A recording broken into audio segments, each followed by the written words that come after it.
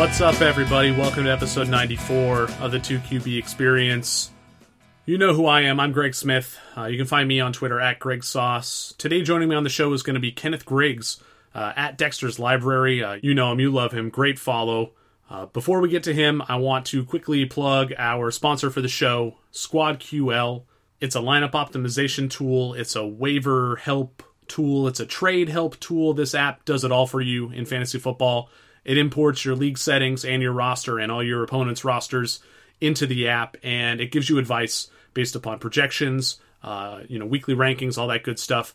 I was looking at it earlier today because I was the drafter in this preseason who kind of bought back into zero RB to some extent, and what that means is I ended up with a lot of rosters full of bad, sketchy running backs and really good receivers. And what SquadQL will help you do is find the advantages in those margins. So it'll help you delineate between really good wide receivers. Like, these guys are both really good, but this one's slightly better. Maybe you should start him. And on the running back side, kind of the opposite problem. It's like, all these guys are really bad. Why do I have to start them? Oh, because I didn't draft any good ones. And that sort of advice can be helpful. It can be instructive. And even if you don't end up taking it, it's kind of good to get a temperature for what public perception is, right? Because then you can look at daily fantasy. You can look at all these other places where players are projected to score well, and you can fade that if you don't believe in it, right? And so this is just one more tool in your arsenal to kind of help you get better at fantasy. So check them out, squadql.com. Check out their other app, RotoQL, for DFS optimization. I haven't played around with that one much, but based on my experience with SquadQL, I'm pretty sure RotoQL is going to be great too. Now, with that said, I'd like to welcome in Kenneth Griggs, perhaps better known as Dexter's_library on Twitter. Kenneth, man, it's good to have you on the show. How you doing? I'm doing great. Thanks for having me, Greg. And we're super stoked to have you at 2QBs every other week doing your Smoke and Pass 'em column. The first one was straight up fire. It was great. Can't wait to see what you got cooking for this week. You want to maybe tease us, give a little spoiler about what's been on your brain for Smoke and Pass 'em in week 4? Well, I'm one of these guys out there that was a Jimmy G truther. So the weekend probably incited a little bit of inner anger. I don't get mad at the TV anymore, thankfully, or mad at players, but I would say Jimmy G will play a prominent role in this week's Smoke and Pass 'em. Yeah, that's my home team, and I grew up watching the Niners, and so I'm pretty bummed about that. I didn't really own Garoppolo in many fantasy leagues, but we're going to talk a lot about his injury and kind of what that means for Beathard, for the other guys in that offense. I also do want to take a quick moment to say that in the odd-numbered weeks, you're posting Smoke and Pass 'em over at Fighting Chance Fantasy, so give them a plug too, and make sure that you listeners are checking out Kenneth's work every other week when he's not at 2QBs. But let's get into the Week 3 recap. Big picture, I mean, you could jump right into Garoppolo here, but what stood out to you in Week 3? How bad the Patriots have looked. Mm-hmm. And it's kind of enjoyable, just from like an outsider's view. Like, just as a fantasy fan, it's not as enjoyable because for years, you ride those coattails of like Tom and Gronk, obviously. And, they just had so many players you could just feel like you could plug and play. And to see that not working is a little distressing. But to see the Patriots themselves failing is kind of enjoyable. Now, that's terrible to say, right? Oh, I mean, they've been so good for so long. There's definitely some villain syndrome there. There's some schadenfreude associated with watching, a very good team start to lose. Does this tell us anything you think about like the Detroit defense? Because I was expecting a bit of a shootout in this game, and they've actually been pretty good in terms of like fantasy points allowed. I think they've held every quarterback they faced outside of the top 12, outside of the top 15 actually.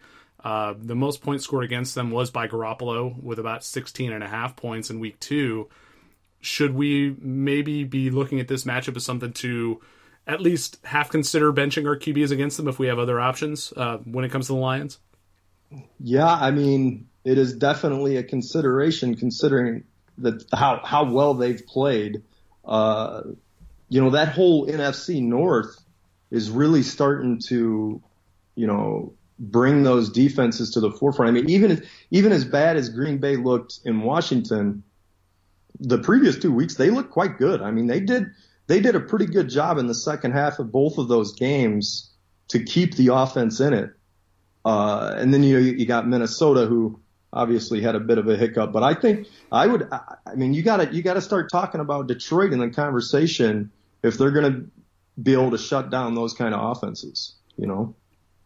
Yeah, definitely. I'm not sure what to expect from them this week against Dallas. I mean, they're at Dallas, and the last time they struggled was on the road at San Francisco, but I'm not really afraid of Dak Prescott at all. Are you? No, I sure am not. I don't know exactly what they were thinking in the offseason. That wide receiving core is just, I mean, it's appalling. And the thing is, though, is Dak hasn't looked good, you know, he didn't really look that great last year, did he? I mean, without Ezekiel Elliott, that offense is just, it's tough to watch. And now that Dak is playing so poorly, you know, it totally leans on Zeke, which is, I guess, good for owners of him. But you got to stay away from Prescott, in my opinion.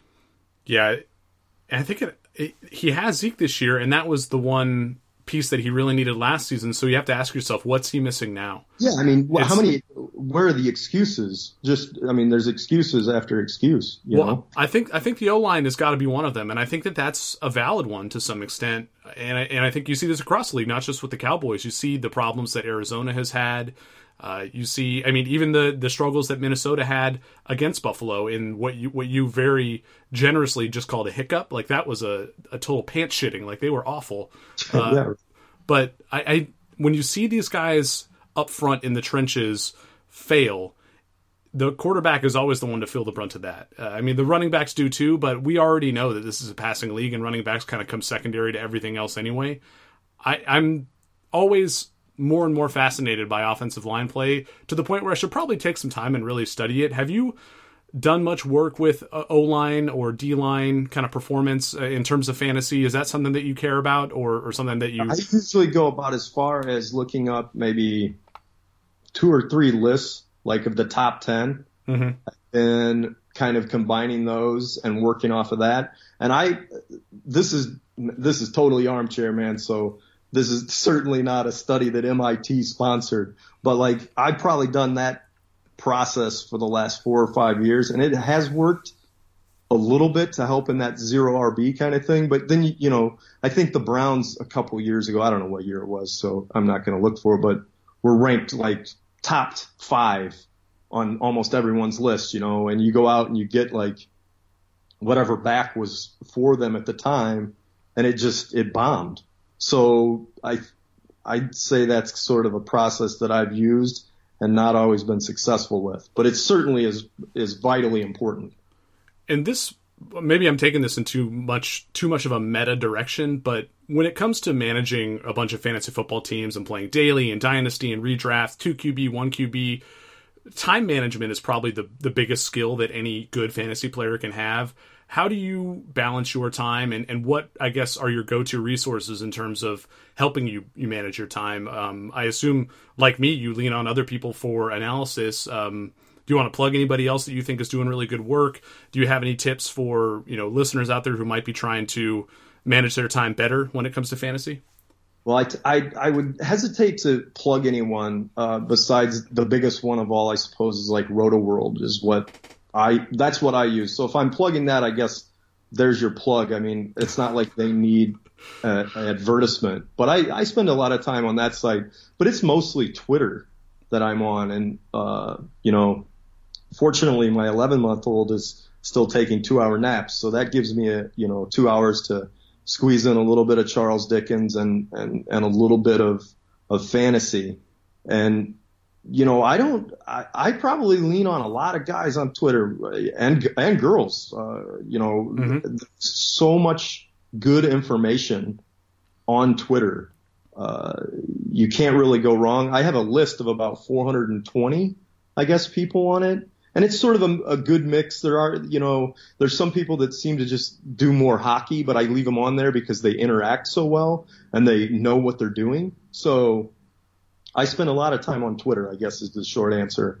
And then, plug and play who I feel like could be good. I picked up Tyler Boyd last week before this third, he had like 6 for 96 and a TD, right? Mm-hmm. Yeah, he had a big game, especially after AJ Green went out. He caught a long touchdown. I think he had another big play there too. Yeah, and I guess I noticed that he had a big week last week. I kept seeing his name on Twitter, people kind of saying, hey, maybe this guy, he's a third-year guy. You just sort of add up everything else that has ever worked in the history of fantasy, and then you take a shot. And sometimes it works, and sometimes it doesn't. Like I picked up Jordan Wilkins in a bunch of leagues last week thinking, hey, he's got a door. Maybe he walks through it, Yeah, it didn't work. Yeah. Well, hey, I mean, that's it, though. That's the life of fantasy. It's like sometimes you hit, sometimes you don't. Sometimes it's Tyler Boyd, sometimes it's Jordan Wilkins. We got a little off track. Let's get back to what happened in week 3. And big picture for me has got to be, all these rookie quarterbacks taking over. And this is definitely specific to the 2-quarterback world. But Baker Mayfield got in there on Thursday night. Josh Allen got the start. Josh Rosen took over for Sam Bradford in Arizona. And all 3 of those guys appear to have taken over starting roles. And I think that we can both agree that Baker Mayfield is clearly the top of that group of 3. So when it comes to the other 2, Allen and Rosen, which one do you prefer rest of season? Because I think it's a tough comparison. Oh, absolutely. So, but Allen was on CBS this week for my regional game. And because the Bears were a late game. And that was a little bit of fun to watch that. Like, he's a fun dude to watch. He's jumping over, like, linebackers and such. Was it a linebacker or was it a DB? I mean, what kind of fucking lunatic is that? I mean, what's wrong with this guy, right? Like, it's freakish, these athletes and what they can do and what they're willing to do. Like, who in their right mind does that?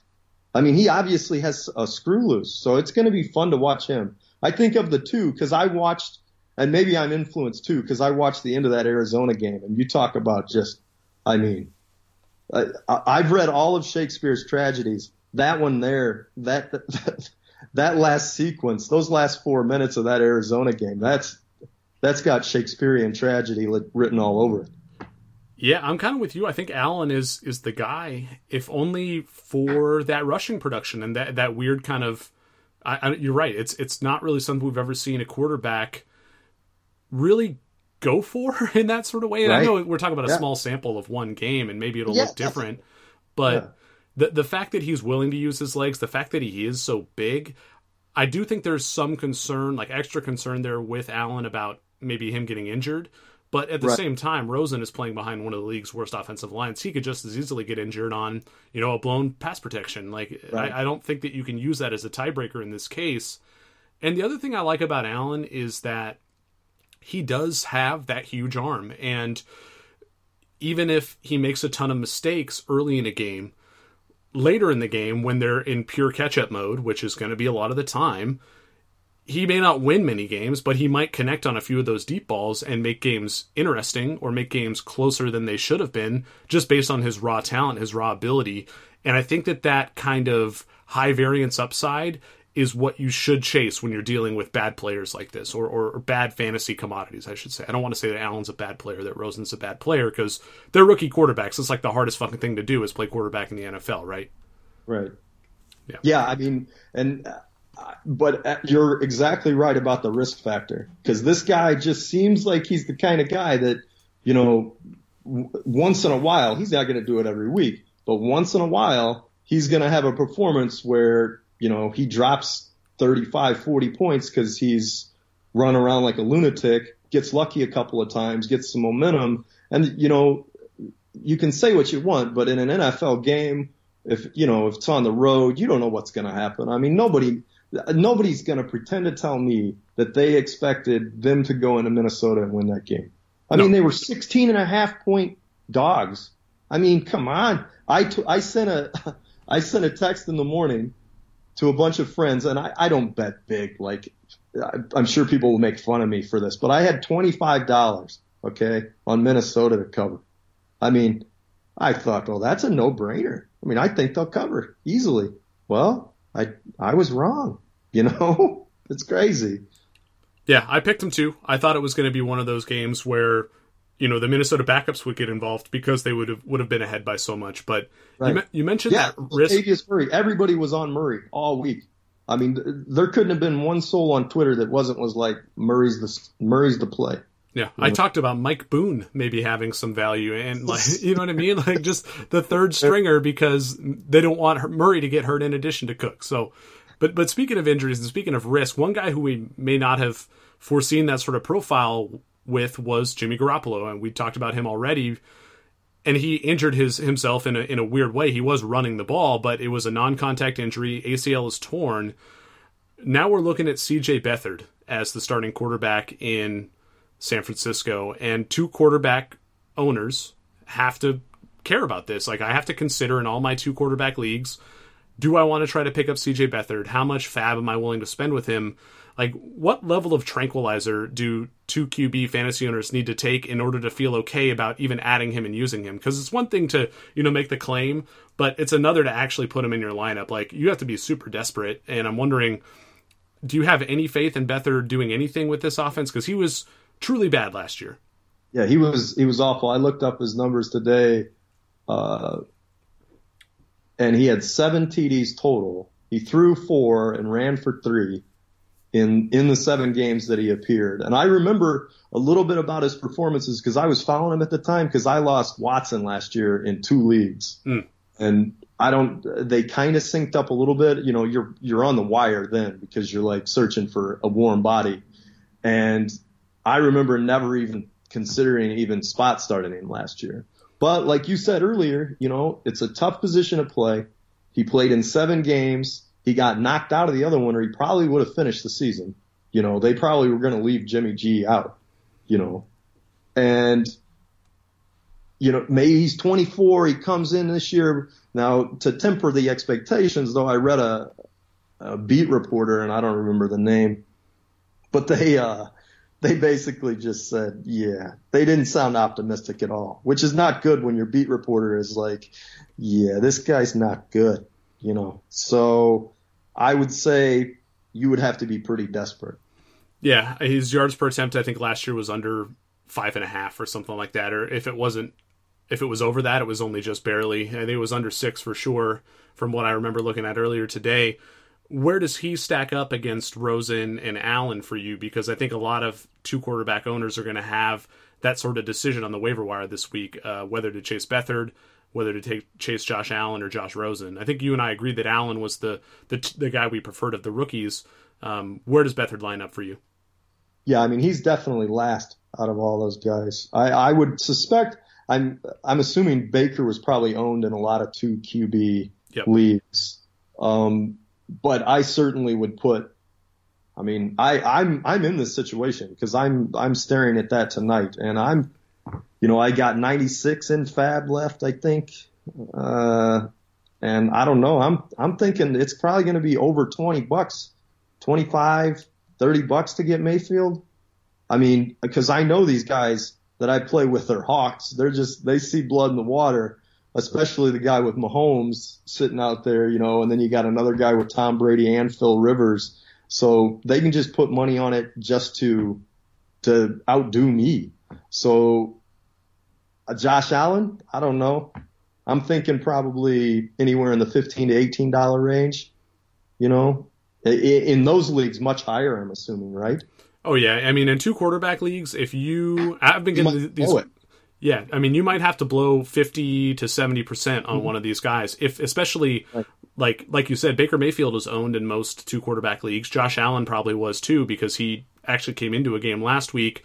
Rosen might have been owned in some, so I think a lot of people are going to come down to maybe Beathard, maybe Rosen, and if it's just one of those guys available, I mean, that's my vote. I think your only hope with, you know, the Beathard situation is that it just clicked for him. I mean, you don't know. Who knows? Maybe there's something about the game that slowed down just enough for him to be somewhat successful. I mean, from what I've read, it doesn't sound like anybody expects him to tear the world up, but maybe he'll be serviceable, especially in a 2 QB. Well, and if you're desperate in a 2 QB, maybe those are exactly the types of reports you want out there, just so he actually stays affordable in Fab. So I'm fascinated to see how much people end up paying for him in my leagues. I think anywhere between 20 and 50% is completely reasonable for any owner. And if you need a quarterback, like if you were counting on Jameis Winston and that's starting to disappear from you, like, or if you had Marcus Mariota and Tyrod Taylor,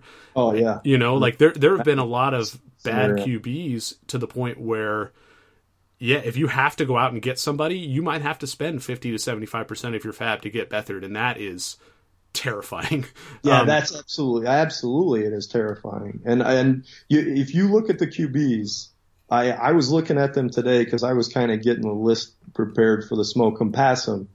I mean, the QBs are almost as bad as the running backs. I mean, it is rough out there. It is not smooth sailing, and it's been for even the big guys. Like Tom Brady, has come out of the blocks extremely slow, and that's got to be tough to see. Even though as you said about Schadenfreude earlier, it's like there's a thin line between that jealousy of the Schadenfreude, or if it's just that the guy's a douchebag. And I think I believe it's the latter for Tom. But he's won me a couple of championships, so I can't hate the guy totally. Let's take a more optimistic lens and look at week 3. Who was the boom of the week for you at quarterback? Which guy outperformed your expectations the most? I mean, if I'm saying this name, it had to have been a boom. Like, totally surprised was Eli Manning. I mean, I said last week to start Houston's D, and I actually didn't check in to see how they did. I don't have him anywhere. And once you have a kid, you don't have time to be doing that referral stuff that you used to do. Like, I'd be able to rattle off like, oh, Houston had 4 sacks last weekend, blah, blah, blah. Like, I don't do that shit anymore. I don't have time for that. But he threw two TDs.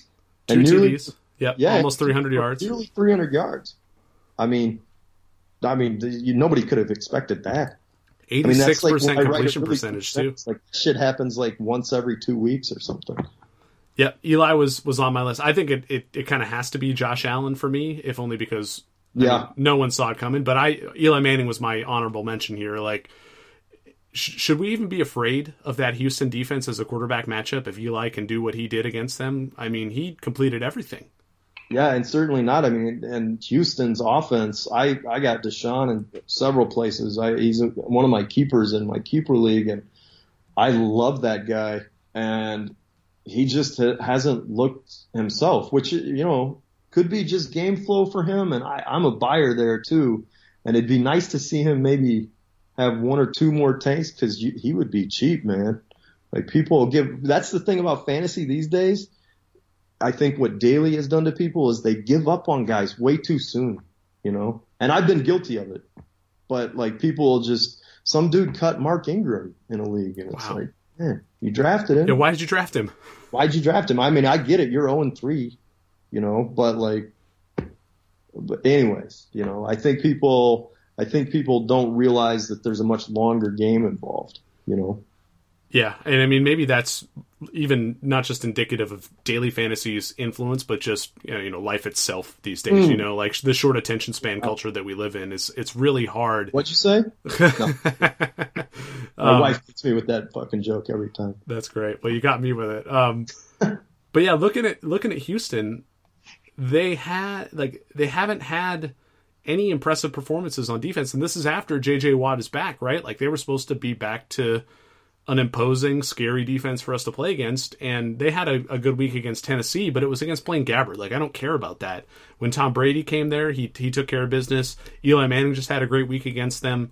I'm not quite as scared of them as I used to be. Like, Andrew Luck this week, I'm not too afraid to use him. I'm not excited to use Luck for other factors that we can talk about later, but I think that this Houston defense is not quite as imposing as maybe we thought it would be. But with that said, I talk a lot about this on the show. This is still kind of the preseason for a lot of these teams. Definitely. Do you think that maybe in 2 weeks we won't have this sort of feeling about the Houston defense, that something will click and they'll kind of put it together? Or if it's not Houston, are there any other teams that you're looking at, their early season performance and thinking this is probably going to correct itself eventually? Well, I'd like to think Green Bay is one of those. Especially, I'm still a buyer, and a lot of people on Twitter are starting to give up. But Aaron Jones, I've watched a lot of Green Bay. They're kind of my team, but then again, I'm more of a fantasy fan these days. But I still watch Green Bay a lot, and Aaron Jones is just flat out talented. The guy can just, there's certain players just have this electric feel about them. Yep. And he's going to win out in the end, so I try to locate those types of players, those types of teams. I don't know if anybody jumps out at me right now. I mean, it might be, that I'm still a buyer on Mike Connor, or John Connor? What's his name? John Connor was the guy from Terminator, I think. I know. James Connor? James Connor. And I'm still a buyer there, I think. And last night's performance hurts, because he'd come out hot, and then, people are like worried about Bell. And we were talking about like Cincinnati. Did we talk about Tyler Boyd already? Or was that in our that was in our warm up? No, you talked about Boyd a little bit. Him and Jordan Wilkins. And I'm a big fan of the Bengals long on that passing offense. So I'm trying to get pieces of that. Trying to think. Those are the three off the top of my head. Okay, let's get back to our awards for Week 3. Now, who was the bust of the week for you at quarterback? Which quarterback underperformed your expectations the most? I think Brady has to be in this conversation, but is there anybody else that comes to mind for you? Well, Bortles is. Yeah, that was a tough performance, especially coming off what he had just done. I think I probably inflated him in my own mind. I picked him up in two places just as, thinking, hey, maybe this is the offense we can expect from him. And then to be at home too against Tennessee and to kind of lay an egg, 0 touchdowns, just underwhelming from every aspect. I read on Twitter from somebody, I don't remember who tweeted it, but said he just looked lost. And that's just indicative of his career, it seems like, to throw 4 TDs and come back the next week and just lay an egg. So he probably gets that award for me this week. Yep, he was our Streamer of the Week pick on the last episode, and John Proctor and I both botched that one. I'll cop to that. We have to talk about Kirk Cousins as well here. Only 10 points, QB 23 finish against the Bills, and I thought that this was in the range of outcomes, but more because all they would have to do is run the ball against Buffalo. And we've talked about that already, though, so we can move on. Last thing I want to get to in terms of looking backwards is this Calvin Ridley explosion. Has this just been a couple of favorable matchups for him, or do you see Calvin Ridley's ascendance over the past couple weeks maybe indicating some sort of return to prominence for Matt Ryan, for the Atlanta offense? How do you parse this out? Yeah, I'm a buyer on that offense. Ridley was surprisingly drafted in all of my leagues, and I'm in mostly redraft leagues. So I was unable to get a piece of that, but I would say that would continue. I mean, I think it's obviously he's going to regress, and he's not going to do what he did this last week. I was actually flirting with putting him on the pass him list, just because you come off of a game like that, as a young player, and I don't know, this could just be me and it could be total BS argument, but I kind of see a letdown this week, but I'm long on him for sure. And probably that offense, Matt Ryan has proven in the past that he can get, on a bit of a heater and play well, as long as it's not the playoffs. Well, and this is probably the best secondary receiver they've had since Roddy White. It's kind of hard. It's kind of easy to understate that. They've just been dealing with Mohamed Sanu, and after Tony Gonzalez left, their tight ends haven't been anything good either. It's been Levine Toilolo and Austin Hooper as a young player, and we all know that tight ends don't tend to pan out early in their careers. So it's basically been Julio Jones and the running backs. I'm curious if Devonta Freeman's injury maybe affects how you view Calvin Ridley. Does it matter to you that Devonta Freeman has been out while Ridley has been seeing this higher usage and higher production in fantasy? It does not bother me. I don't think. I think you're right about, having a companion for Julio, which changes that offense drastically. It's something that a lot of people I don't think have talked about actually. And if you look ahead to their schedule, it's nice. Oh man, it's sweet. And it's sweet they play every time they seem to play New Orleans or Carolina. I don't know what the numbers are, but it always seems like those two teams battle, and it usually includes a lot of points. And they've got Carolina in week 16, and they got Green Bay and Arizona. Oh, sorry.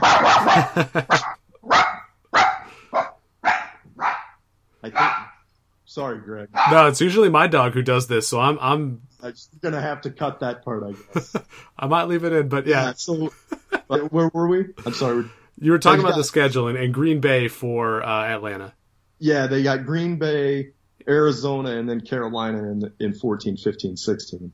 So it kind of lines up pretty sweet. So yeah, if you can get a piece of it, the problem is most of those guys were drafted, so you're buying high now, Right, and so like you said, if this happens to be a down week for Ridley against Cincinnati, it might be time maybe that's the time to throw out the feeler and try to buy him back after a value dip. Like, oh yeah, that week 3 was just a spike. The only reason he did that was because he was going up against New Orleans, and that's something that's always fascinating to me is how you can kind of play those narratives into your trade negotiations. And fantasy owners are so much smarter now than they were even 2 years ago, let alone 5 or 6 years ago. I don't know how often that stuff works. What is your approach to trying to trade in fantasy football leagues? Just at a base level, do you send out a lot of offers? Do you try to negotiate with people before you send an offer? Where are you at on trading? It seems as though most of my trading happens when I'm on the tilt. If I've started out a league 1-3, almost every owner in the league knows, boy, Ken will be ready. Just get him lined up, whatever you got to do. And I have been known to make some really terrible trades in those situations. But if you're 2-1, 3-0, 4-0, it sure makes it more fun. It's like hitting ahead in a count. You're up 3-1, you can do whatever you want. And so the negotiation wise, yeah, that can be a little tough. But I like that. I like to play low on guys. My kind of hope is that Aaron Jones has another stinker this next week, and he ends up on some wires, So you don't have any concerns with Aaron Jones about the fact that Aaron Rodgers is hurt and the fact that Jamal Williams is, quote-unquote, the better pass protector, because it almost seems like they want to use Williams as the primary back there out of necessity, and that's the only reason Jones isn't getting more opportunity. Do you just foresee the Packers eventually realizing, hey, look, we got to get our best players on the field. Jones has to play more. Is that kind of what you're banking on? Yeah. That's exactly where I'm at probably on that. Yeah. I hated to go back to it there, but it seemed apropos of what we were speaking of. So, no, that's good. I'm in on you. I'm in on Jones with you. So I totally buy what you're selling here. And that's kind of the only guy that I've been hyping at all this year. So, if he doesn't work out, then to hell with it. I was wrong, All right, we're going to get to the Week 4 preview in just a minute, but first, a word from our sponsor. Want an unfair advantage to dominate your fantasy football league? Well, look no further and download SquadQL, the only mobile app you need to crush your friends and your rivals this year. SquadQL recommends the best starting lineup for you each week based upon your starters, the bench players, and the free agent pool that's available to you. And if you're wondering how SquadQL actually does this, it connects directly with your leagues, either on Yahoo, ESPN, or CBS. It pulls in your actual roster, your scoring settings, and SquadQL provides waiver and trade recommendations, plus gives you player rankings each week. It's all based on those league settings that you pull in. SquadQL truly is your go-to app this fantasy football season, so head over to squadql.com to download the app today. SquadQL is brought to you by the creators of RotoQL, which is the leading daily fantasy lineup optimizer trusted by over 100,000 DFS players. And you can also download RotoQL for free, both on Apple and Android. Check out SquadQL and RotoQL today. Okay, back for the Week 4 preview, and for once, we have a good matchup on Thursday Night Football. Ken, where are you at on Minnesota at the Rams? How do you see this game playing out? I think that the Rams are going to walk all over them, but I've been known to be wrong, as we talked about earlier. Jordan Wilkins. Yeah, no doubt. But, you've got you just don't know what you're going to get with Minnesota at this point. Like, this team seems to be coming out of the blocks here. I know it's early, and Minnesota could be in that conversation that we were talking about. Like, they could start clicking at some point, with Cousins just getting there. Or maybe, and this is something that's going to have to be in the discussion, Kirk Cousins is just one of those guys that, maybe not as bad as Bortles, where he disappears for 2 or 3 weeks at a time, but does disappear once in a while and just isn't that good. That's a conversation. But as far as Thursday goes, I think the Rams are going to walk. And I know they lost Talib today. Yep, that's the case for Minnesota here. Aqib Talib is out for some sort of surgery. Marcus Peters, their other cornerback, is a game-time decision. So, Stephon Diggs, Adam Thielen stock goes way up here, even on a short week. And, Minnesota does have something to prove. This is, super narrative-heavy. But after getting Josh Allen, after getting blown out by the Bills, I think that they have to have some sort of chip on their shoulder. So I think they'll come out and play well.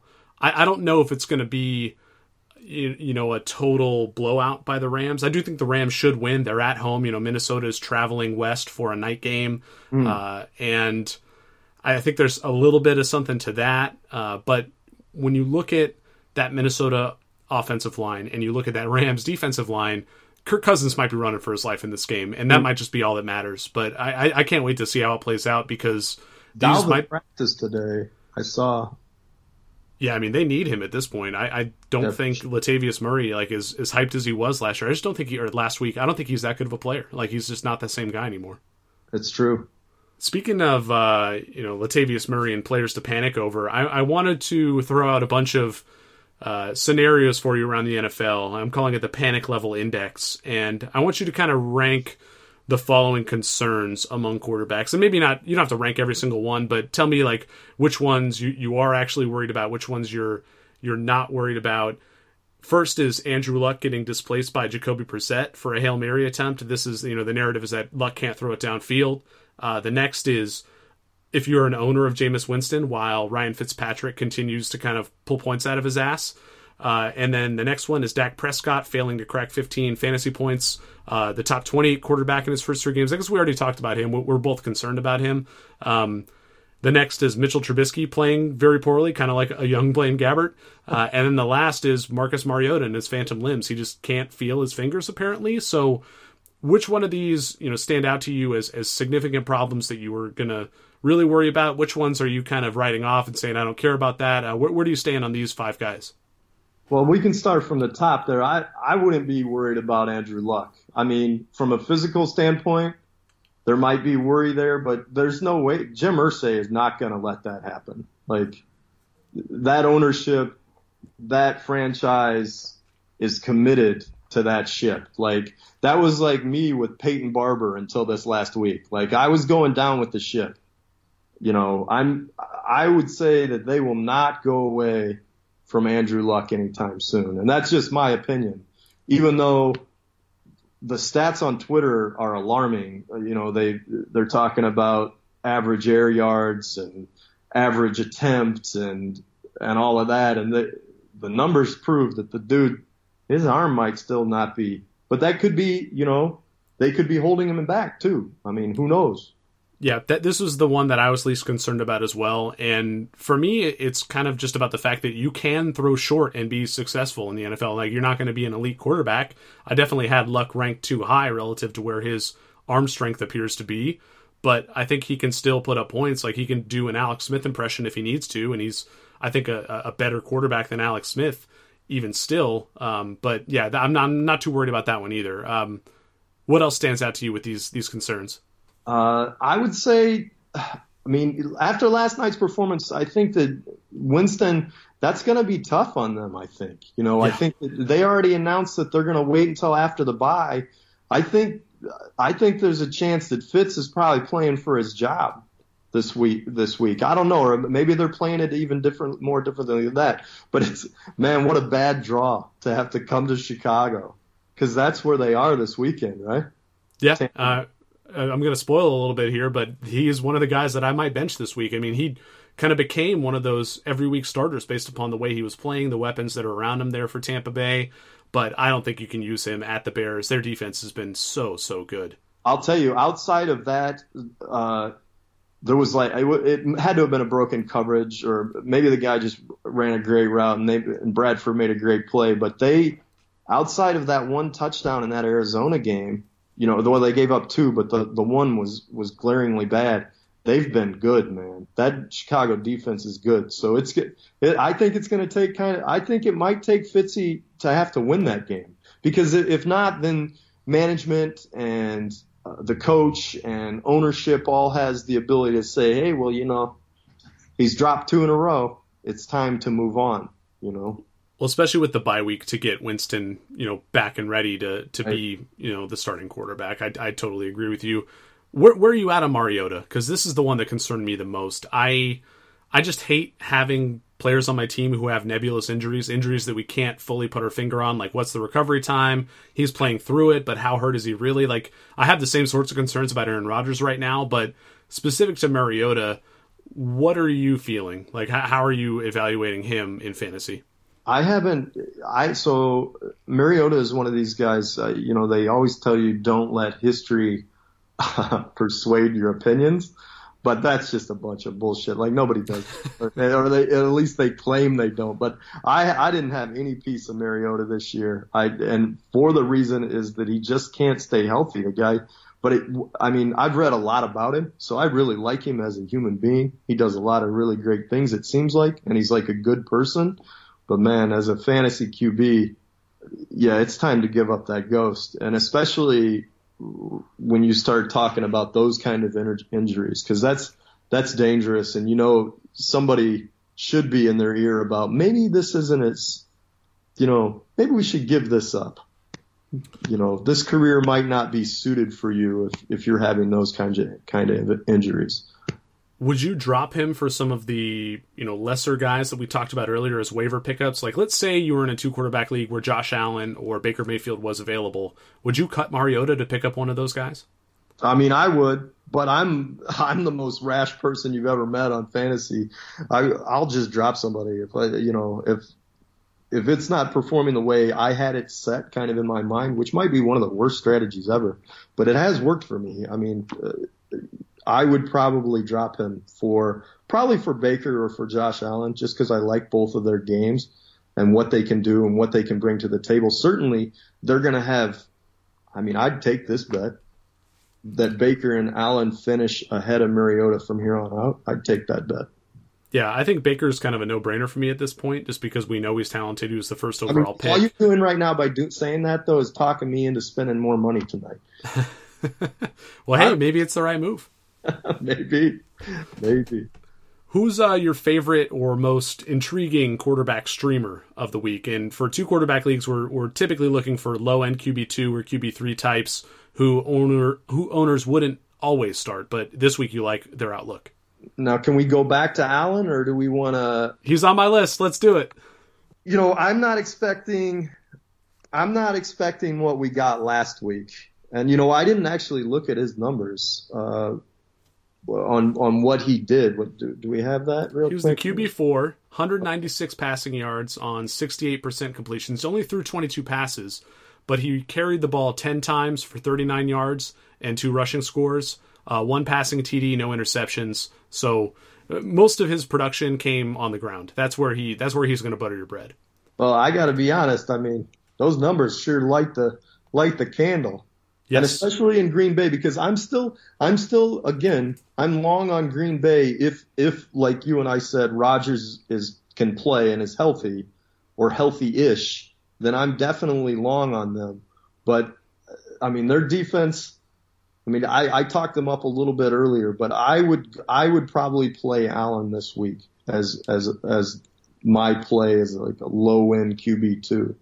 Yeah, I mean, there are only two teams on bye, Washington and Carolina, so you have access to a lot of quarterbacks. Now, with that said, we've talked a lot about how quarterback has shifted a little bit, how some guys are injured.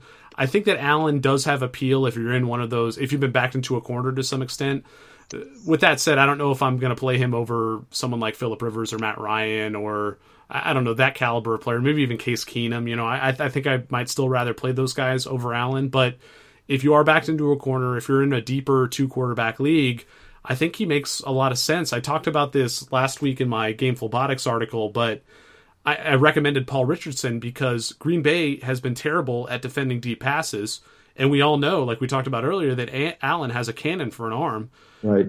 On top of that, Green Bay has also really struggled against the run. Like, they rejuvenated Adrian Peterson's career last week. Yeah, and we've seen Allen do it with his legs. He has sneaky value as a rusher. I mean, maybe it might not even be that sneaky anymore, but there are two aspects of the game, two aspects of this Green Bay defense that make Josh Allen pretty appealing. I think that if you could do worse, and that's like really, you know, trite fantasy analysis, but I think that he's possibly worth it. I think that's actually great advice. I say that to myself all the time. Plug in a guy. Well, it could be a lot worse. It could be a lot worse. And I agree with you there. I mean, obviously, if you can get Baker going to Oakland, and I realize it's a cross country, but man, I think that looks like kind of a sweet matchup. Yep, Mayfield was the other guy on my list as far as like really deep plays. I actually set a waiver claim for him ahead of Eli Manning in a 1 QB league. Admittedly, that was before I saw the news that Patrick Robinson, the Saints cornerback, was injured. Uh-huh. So I might revise that ranking and go after Eli Manning instead. But the Raiders have allowed the 12th most fantasy points to quarterbacks so far, and not really to good ones either. I mean, they faced Goff, and Goff is good, or at least that offense is good. But the other QBs the Raiders have faced have been Case Keenum and Ryan Tannehill. So it's not like great QBs are lighting these guys up. So I think Mayfield's going to be good this week. I like him too. I would start him ahead of Allen. And because I brought up Eli Manning, I think he has to enter this discussion. And because Evan Ingram is out for the Giants, you can also go ahead and fire up Sterling Shepard. I think he's going to, in addition to Ingram out and Patrick Robinson, the cornerback, being out for New Orleans, like Shepard's got a pretty easy path to a lot of targets and a lot of relatively easy targets compared to, you know, the coverage that Odell Beckham's going to be drawing. I think Manning is in a really good spot because everyone's passed like crazy against New Orleans. Yeah. And I had one other guy on the list, and I could end up eating this, but did you say Ryan Tannehill? Because he's going to New England. They're 3-0. It feels like they might have a little bit of momentum, a little bit of energy there. I mean, that could be a fall in your face kind of thing, and the Pats could win like 31-0. But I really think Tannehill, can get a little something going there. You know, it's early in the season. It's not like it's going to be crazy weather. I don't think. I didn't look at anything, but I mean, Blake Bortles did it. You know. My worry with Tannehill is that they just don't throw that many passes or run that many plays in Miami. The past 2 weeks, he's only thrown 23 passes in each game. I mean, he's completing a lot of those throws, 74% in both week 2 and week 3, and he's scoring a lot of touchdowns. He's had 2 or 3 touchdowns in every game this year, and I don't know if that sort of pace can continue. That's like what Jared Goff did last year. Right. And, I mean, maybe that's just the scheme that the Dolphins are running, though. It's like, control the clock with short passes and a lot of running the ball. And then when you get around the goal line, use that sort of efficiency to, you know, pass into the end zone. I don't know. It's going to be interesting to see. I thought the New England defense was going to start to play well against these bad QBs, but maybe it just is going to take longer than I thought because Belichick is typically a good enough coach to sniff that stuff out. Maybe it's just too early in the season. What do you think? Yeah, I mean, all I think is that Twitter is going to be lots of fun if the Dolphins are 4-0 and they go into New England and win. That could be great. Because Dolphins Twitter is like low-key kind of funny. All those Miami fans are pretty crazy, man. And I like a lot of those guys on Twitter. And I think Denny Carter used to root for the Dolphins when he was a kid, so I mean that makes a lot of sense now that you think about it. Yeah, I don't know, man. I don't know. It's too early. I think people were writing off Tom Brady a couple of years ago, so you just never know. But I mean, he's no spring chicken. I know how I feel at 42. I'm not an elite athlete, My 40 time's not what it used to be, but it's tough getting old. So, but I would probably still be a buyer on that. I mean, you can't sell on that yet. Yeah, I mean, getting back to Tannehill, you talk about being old. Tannehill isn't actually that old. He's only 30, and he does have some athleticism still. He gets it done with his legs to some extent. He had 8 carries in week 2 for 44 yards, 3 carries last week for 26 yards. That's a little bit of extra padding on those fantasy numbers to kind of make up for the lack of passing volume. So I'm with you there. I like him as a potential streamer there because against New England, he might have to throw, and all these concerns about his passing volume might just not matter at all. Who's your clipboard holder of the week, Kenneth? Quarterback who you'd normally start, but you're going to avoid this week. I think I'm good. I mean, Kirk Cousins has to be in this conversation, especially after this last week. And on a short week going to the Rams, I would probably, if I had another option, I mean, that's tough for people though. In a 12-team league, Kirk Cousins, probably is going to be a starter when you glance around the league. Yeah, it's tough to run them out on Thursday night though, because it sure is. Because when they bomb, you got to spend 72 hours staring at that. Like, what was I thinking?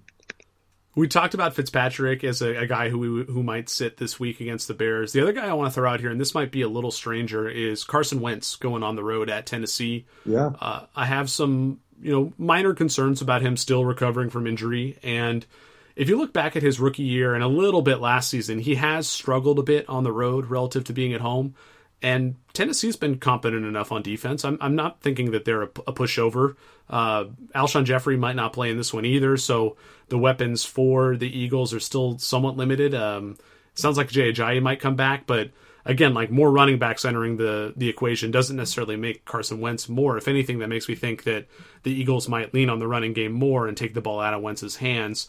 I think that he's a guy who, if you have decent to good options otherwise, even if you drafted Wentz higher for whatever reason, I think you could bench him this week if it makes sense. And it's going to depend on your roster, but he's a guy who I might shy away from here. Yeah, for sure. And, the problem with me is I'm in a lot of these 12-teamers and people carry, 2 quarterbacks. And, you can say, I actually had this discussion on Twitter. You can say that's like a bad strategy. But if you've got 2 decent quarterbacks, I mean, there's even a team carrying 3. And I in that league, I lost Jimmy Garoppolo. If you're rolling with 1 and you put all those eggs in there and it cracks, the streamers become, that's why Baker, the baker's going to be expensive. The cake better be fucking good. I'm going to spend a bunch of money here because, like you said earlier, if you're in a 2 QB and you're staring at Beathard, I mean, what are you going to do but spend the money? Yeah, sometimes you just got to do it. You got to bite the bullet and pay up. Les, do you have anybody else in terms of guys you might shy away from before we move on here? I don't actually. That was about it. I mean, I probably wouldn't dip back into those Bortle waters right now, especially at home against the Jets. I feel like that might be a slow game. I don't see the Jets doing much there, so I probably wouldn't mess with that. But you could fire up Case Keenum probably, right? Oh, I think, yeah, going against Kansas City and Keenum being at home, like that could shoot out. I actually like Keenum a lot this week. Yeah, me too.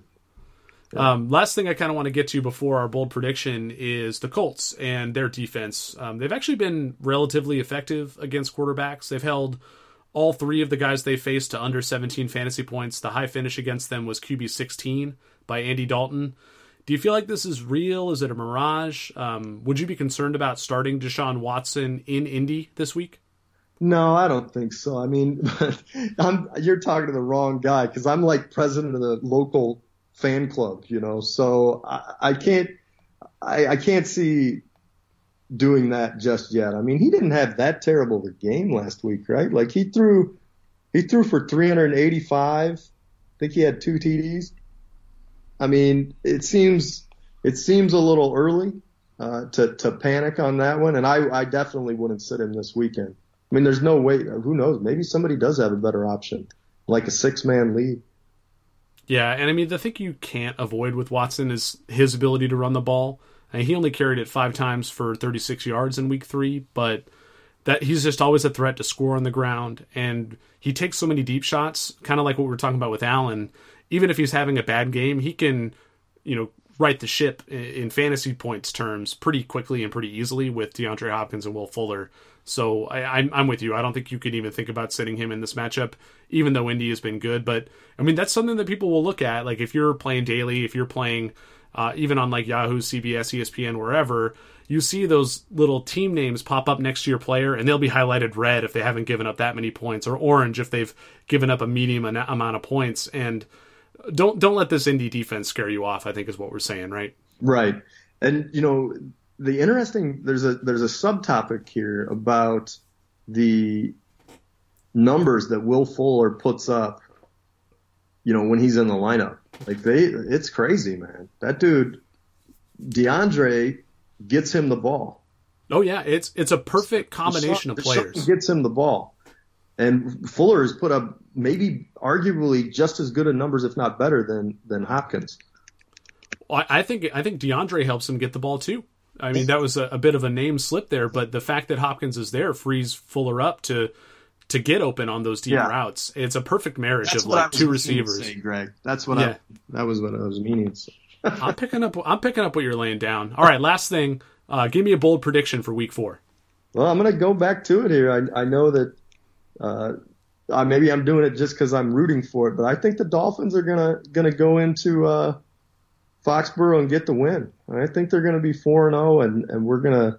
I don't think it's not the changing of the guard, but I think that it's going to show that there's a lot of holes up there in New England that have been hiding behind, scheme and Tom, and I think it's just falling apart maybe a little. Yeah, I'm going to go back to the well on something else we've talked about a lot on this show, and I'm going to say that Aaron Rodgers aggravates his injury, and Josh Allen gets win number 2. I think it's happening. That's my bold prediction. This weekend. So I'm hoping that doesn't happen, but it'll be a fun game to watch. Like, I'm pretty excited. When I first saw this that this was the game I was going to with a buddy of mine, I actually taught with him in Japan, and we've been friends now for 10 years, 11 years. We've been to a lot of games together, but when he told me this one was on the schedule, I was like, oh man, the Bills? Come on, Nathan Peterman? But I'm pretty excited now. This can be a great game, I think. You hit the jackpot, man. Yeah, I'm curious to see how they bounce back after that game against Minnesota. It feels like it could very easily be a letdown game, but that Rodgers injury, man, it has me scared. Like, I don't know if he's going to be able to finish the season. He doesn't look right. Yeah, it's definitely something, especially when you got Deshaun Kaiser backing him up. Goodness gracious. All right, Kenneth, this has been awesome, man. Thanks for coming on the show. Listeners, you can follow him at Dexter's_library on Twitter. Anything else you got to say? Anything else you want to plug before we get out of here? No, man, I appreciate you having me on and letting me write on your site. It's great. Yep. Listeners, you should definitely check out Smoke 'em Pass 'em this week. Next week, find it over at Fighting Chance Fantasy. If you have any questions for the show, hit me up on Twitter at 2QBs, and that's TWOQBS. The email address is spelled the same way, so if you have a longer form question, you can send it to us there, 2QBs@gmail.com. Please rate and review the podcast. That really helps me out. I'd appreciate it very, very much. Otherwise, good luck in week 4, and we'll catch you next time. Adios.